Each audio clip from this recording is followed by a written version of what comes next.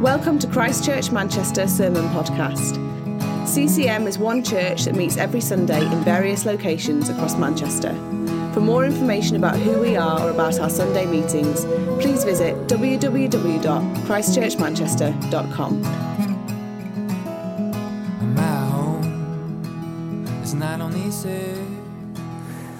Great. Yeah, as Molly said, I'm Connor. I'm one of the leaders here at Fallowfield, help lead the evening service with my wife, Rosie. And tonight, we continue our series called The Path of Discipleship, which is looking at practices that we can put in place in our lives to live more like Jesus. And tonight, we're looking at self-denial, or the idea of denying ourselves. So I want to start with this. Is there anything more uncomfortable than going around a circle with a room of strangers and having to introduce yourself? Imagine if I made you all do it now. I had to do this for training, for work recently, and I had to do exactly that. And the worst part was, they wanted to know why we were all there. And it was mental health first aid. So I just was like, well, my name's Connor, and I want to be trained in mental health first aid. But what I really wanted to say was, my name's Connor, and work have paid for me to be here, so I guess I also want to be trained in mental health first aid. But then you've always got the goody two-shoes in the room. My name's so-and-so, and I just want to save the world because of the training I've got today. For this idea, if we all love to present a certain identity of ourselves, it can be so controlled, a bit like a PR stunt. Everyone's Instagram, TikTok, or ironically, Be Real, they can become our own PR stunts. It never really gives an honest or a total idea of whatever that experience actually was. We all individually now have an audience that we were never really designed to have. You can say whatever you want and guarantee over 50, 100, 500 people will see it. It doesn't seem like a lot if you've got maybe 500 or 900 followers, but think about it. Every time you said something or took a photo, you had to share it with everyone in this room. Everyone. Take an actual look around this time. You become acutely aware of your identity, wouldn't you? You post the wrong photo, you use the wrong wording, and then it becomes a nightmare. Oh, what do they think of me? I hope they don't realize I'm not like the person in those photos or posts. Who here has ever become so overwhelmed thinking about what witty caption to put? One that's funny, but also natural enough that it shows I'm funny, but I also don't care. But you also know that I don't care, and therefore I'm also still funny. How we want to be perceived and who we are don't always line up. And thank goodness, because if we were all naturally funny and cool and didn't really care, it'd be very boring, it'd be a bit of a nightmare, really. And just prior to today's passage, at the beginning of Luke 9, the topic of Jesus' identity and perception of the crowds who are coming to listen to him speak is brought up by Jesus himself. But it's the disciples' perspective that's challenged. The disciples have seen and heard from Jesus, and they've also heard what's been said amongst the crowds of people who have come to hear Jesus speak. And I bet they'll have had moments where they're completely sold on everything Jesus is saying, and moments where they had doubts, moments where they're probably a bit confused or concerned. Kind of like a film or a band that you love, but as soon as someone criticizes them, you begin to second-guess that love you had.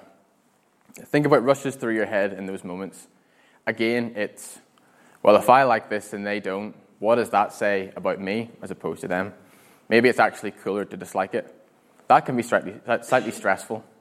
When it comes to opinions on films, my mum and dad love to say that I'm pretentious. If I don't like it and they do, or I love it and they don't, well, that must be because I'm pretentious. But to be honest, they can call me whatever they want because I'm right and they're wrong. The disciples had heard and seen enough that when Jesus asks them to their faith, who do you say I am? They can respond, God's Messiah. What a moment for the disciples. The realization settles in that this isn't just a wild ride for laughs. They've been hearing the concerns and critiques among the crowds. They'll have had their own doubts. Jesus is aware of it all and allows them to decide for themselves. So if you want to turn with me, let's have a read of Luke 9, 22 to 25.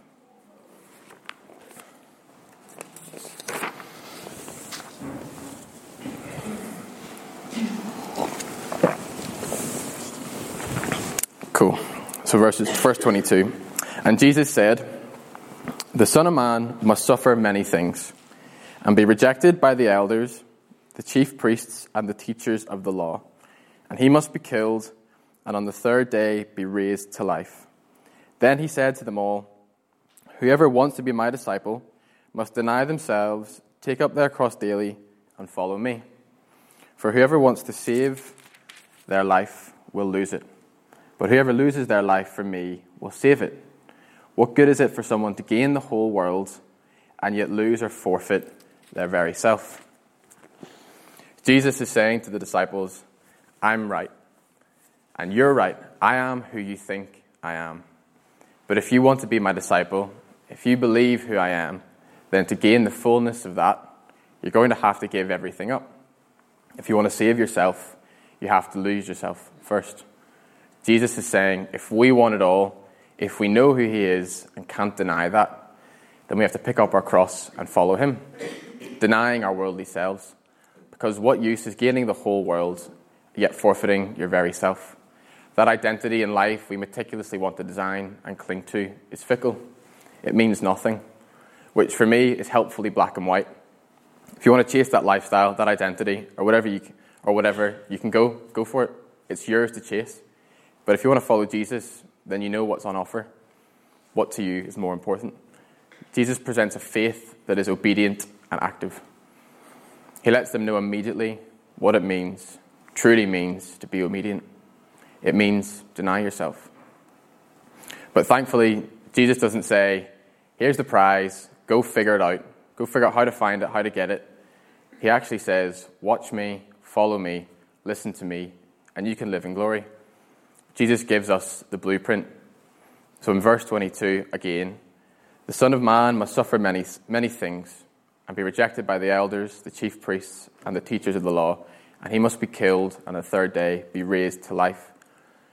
Jesus lays out what he's going to do. Jesus is the self-denying Savior. And Jesus explains what his mission as Messiah is going to be. The Jewish people believed their Messiah would come in glory and victory, like a King David-type character. He would come barging into Israel and overthrow the evil Roman occupiers and plant a flag which would bring in a new golden age of Israel. This is how we very often view our heroes and our saviors. Things get Hollywoodized. They struggle and struggle while always looking good doing it, but eventually after 90 minutes, they reign victorious. Everything is tied up nicely in a bow. Worldly justice is served. The bad guys put in prison. Sometimes racism magically gets solved. The audience leaves satisfied. Jesus promises much more than a satisfying ending, but he also promises a difficult journey. For the disciples, and therefore us, it's going to require faith. It's going to require them and us to step in fully and completely. Everything won't be tied up nicely. We're probably going to have to struggle for longer than a Hollywood film, and we probably won't always look good doing it. Imagine being a disciple there. All this information and realization is washing over you. For them, it really hasn't been very long, and they've already seen quite a bit. Here's a quick highlight reel of the last 4 chapters since the first disciple is called in Luke 5. They've seen Jesus heal a man of leprosy, heal another of paralysis, eat with tax collectors, challenge the Pharisees, and teach in front of massive crowds, raise a widow's son, restore a demon-possessed man, raise a dead girl to life, heal a sick woman, and give his disciples the authority to heal. Up until they met Jesus, most of them will probably not have thought much about a Messiah. They may have been working away, minding their own business, but they'll have heard the stories of a Messiah figure, this warrior most likely, who would bring justice and terror on those who have brought terror on the Jewish people. The Jewish people were expecting a king with an army. They got a man on a donkey. They wanted swords and anger and rage and vindication. Instead, they got a man offering to take all of their sin on his back so they could have so much more. So we could have so much more. Imagine if Jesus was rattled by what people might say about him. Imagine if he second-guessed himself and was asking the disciples what was going on, trying to get their opinion on, trying to make himself feel better. Imagine if he was so concerned about what others might think of him. Well, it wouldn't have gotten him killed, but it also would have meant Jesus was forgotten to time. He would have been a nobody, not worth listening to. The disciples would hear what they would have to sacrifice for following him and tell him, thanks, but no thanks. It's a good idea, but I'll probably just take my chances. Wouldn't you? It would be like taking up your cross and following any one of our last 3 prime ministers. You would hear what they're saying, compared to how they're acting, and you just get out of there. But Jesus has said, I'm going to suffer many things. I'm going to be rejected and killed, but I'm going to come back. All of which happens and changes the world. No other leader comes close to fulfilling their promises like Jesus did. So the Jews were waiting for a warrior as a Messiah. And almost in the same way today, Jesus gets wrenched into our own cultural sort of Western worldview that's filled with cynicism and doubt, which is this. And you may have heard this before, this answer. People tend to say about Jesus, I mean, he seemed great. He presented a great way to live, some good teaching. He seemed sound, so I respect him and all, but I don't really believe in the whole Messiah or Son of God thing. He was definitely a great teacher, don't worry about that. I definitely respect him, but I don't really buy into that whole Son of God stuff. This is an answer I've heard lots of times when I've had discussions with friends. It's basically the politest answer that deflects challenge and discussion and only makes you, the Christian, look like you're being pushy if you push back. It's the ultimate discussion killer. 1 foot in, 1 foot out. But one of my favourite quotes is from local Belfast legend C.S. Lewis. You may have heard this. It's from Mere Christianity. He says this, I am trying to prevent anyone saying the really foolish thing that people often say about Jesus. I am ready to accept Jesus as a great moral preacher, but I don't accept his claim to be God. That is the one thing we must not say. A man who was merely a man and said the sort of things Jesus said would not be a great moral teacher. He would either be a lunatic on the level with the man who says he is a poached egg, or else he would be the devil of hell, and you must make your choice. Either this man was and is the Son of God, or else a madman or something worse. He has not left that open to us. He did not intend to. Jesus isn't an interesting historical figure, not just an interesting historical figure, nor was he the grand warrior Messiah the Jews thought they were waiting for. He's the self-denying Saviour. He doesn't want us to be 1 foot in and 1 foot out. He doesn't give us that choice. So like the disciples, Jesus leaves it up to us to decide. And if we do, we have to then ask ourselves, how can we be the self-denying follower? So if you want to look again at verses 23 to 25. Then Jesus said to them all, whoever wants to be my disciple must deny themselves, take up their cross, and follow me. For whoever wants to save their life will lose it, but whoever loses their life for me will save it. What good is it for someone to gain the whole world and yet lose or forfeit their very self? Take up your cross daily is a tall order. The cross back then was one of the worst ways to die. For us now, it is a little bit more metaphorical, unless you're the guy who marches through Piccadilly Gardens barking at people. I don't know if you've seen him. So for the disciples, this was very real and very, very literal. Self-denial to the point of sacrifice. It's a warning that following Jesus meant suffering, and most of the disciples were martyred for their faith, as were people throughout history and still are today. Taking up their cross was very literal. And for us, it's a bit more metaphorical, especially in cushy middle-class Manchester. However, self-denial and the sacrificing of the self is something that is really quite countercultural to our everyday. We live in the time of self. Everything revolves around improving and gaining for your own. Jesus chose not to focus on his interests, but others as he went to the cross. So therefore, the disciple of Jesus must be one who is willing to lay down their own preferences and interests and instead prioritize loving God, loving other people, and living out the mission of Jesus. You may want this shiny thing over there. All your friends have it. They work just as hard as you, studied as hard as you. You deserve it too, right? But God will probably say, take that thing you've learned and use it way over here instead. Deny yourself that to use it for this, because this will further my kingdom. Here's an example I love. I love it because it's small and incredibly unglamorous. It's also basketball related. But it's unglamorous even by Netflix's best efforts. And with or without Netflix, it would still be happening now and the world wouldn't know. It's in a TV show called Last Chance U.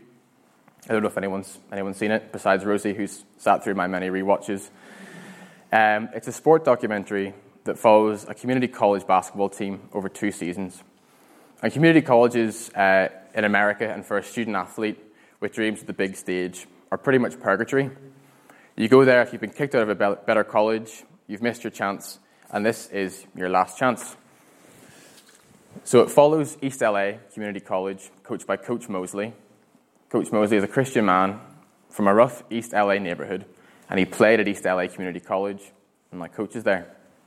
He's very open about his Baptist background, the fact that it saved him from the life that killed or incarcerated some of his friends and family.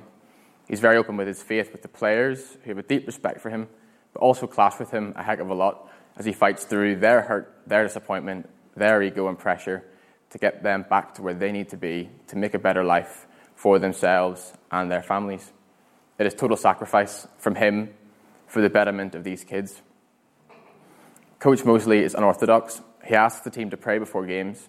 He prays for players. Jesus is ever present in how this man coaches. He's also good enough to be working at a higher level, on a bigger salary, but he stayed there because he believes that's where God needs him to be.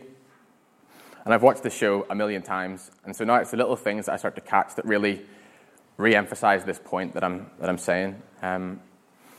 They go on this retreat as a team-building exercise, again, something he doesn't have to do. But one player who's on this team, called Joe Hampton, has been really struggling mentally and emotionally. And Coach does his usual, asks them all to pray together. He tends to pray, and they all just stand around with their eyes closed and wait for it to be over. But there's this one time where the camera tracks across and catches one of the players putting his hand on Joe's shoulder. And neither of them are Christian. None of these guys are Christian. But that's the power of being a witness in that space. Coach Mosley could be in a far fancier school and wouldn't be having to do any of this. In a fancier school, he'd get paid a fortune for doing a heck of a lot less. But after 2 seasons, and much to my disappointment, Coach Mosley says he's done with the Netflix thing. He wants to go back to just being a basketball coach, just being where God wants him to be. He says he's nothing flashy and doesn't need to be. And I love this because this man is simply a light in a very, very dark place. He's not racing around trying to get them all saved and counting up how many Christians he's made and get them all into heaven. That's not his job. He simply witnesses. He bees himself. He bees the person that he's been made in Jesus and lets God do everything else. How much does this guy sound like Jesus? In his self-denial and in his humility, nobody else in this man's profession would want to settle where he is. But he's put a ceiling on himself because that's where God wants him to be. Why can't he be a witness in a fancier school, on a bigger stage, with a bigger salary, with more people? That doesn't matter. That's where God's called him to be, that school. Self-denial is like that. It challenges and frustrates the enemy and the world because it is so countercultural. Self-denial might not look like flipping your whole world upside down and moving to the other side of the world. It might just be shifting your perspective on what God is saying right now. In Isaiah 6, verse 8, it says, "Then I heard the voice of the Lord saying, 'Whom shall I send, and who will go for us?' And I said, 'Here I am, send me.'" Here I am, send me. That is an exclamation. If we speak it and live it, God will take us into situations we could never imagine. We're stopping and pausing and listening to God, and we're saying, "I am yours, God. I trust you with everything that I've got. Use me to further your kingdom." So if we believe Jesus is God's Messiah and we're willing to follow him, then my final point is we have to lose our life to save it. True life, true fulfillment is in following Jesus, no matter what other pressure comes, and putting aside all else to follow him. We can see in our passage that this is the mandate that Jesus has set us as followers of him. He says, "Whoever wants to be my disciple must deny themselves and take up their cross and follow me." In other words, put down things that we're living for or chasing and make him number one. This means every day losing your life in some form, sacrificing something, a mindset, a behavior. Maybe it's someone or something that holds you back from following Jesus with everything you have. It might be things that are obvious: money, drugs, alcohol, porn. Or it might be something else entirely that might seem good on the outside. Maybe a career opportunity, a new car, expensive clothes. Jesus is saying we need to lose our life every day. For everyone, that will be different, and it's important that we pray and ask God what that is. We need to be disciplined and obedient in praying and listening to hear God's voice.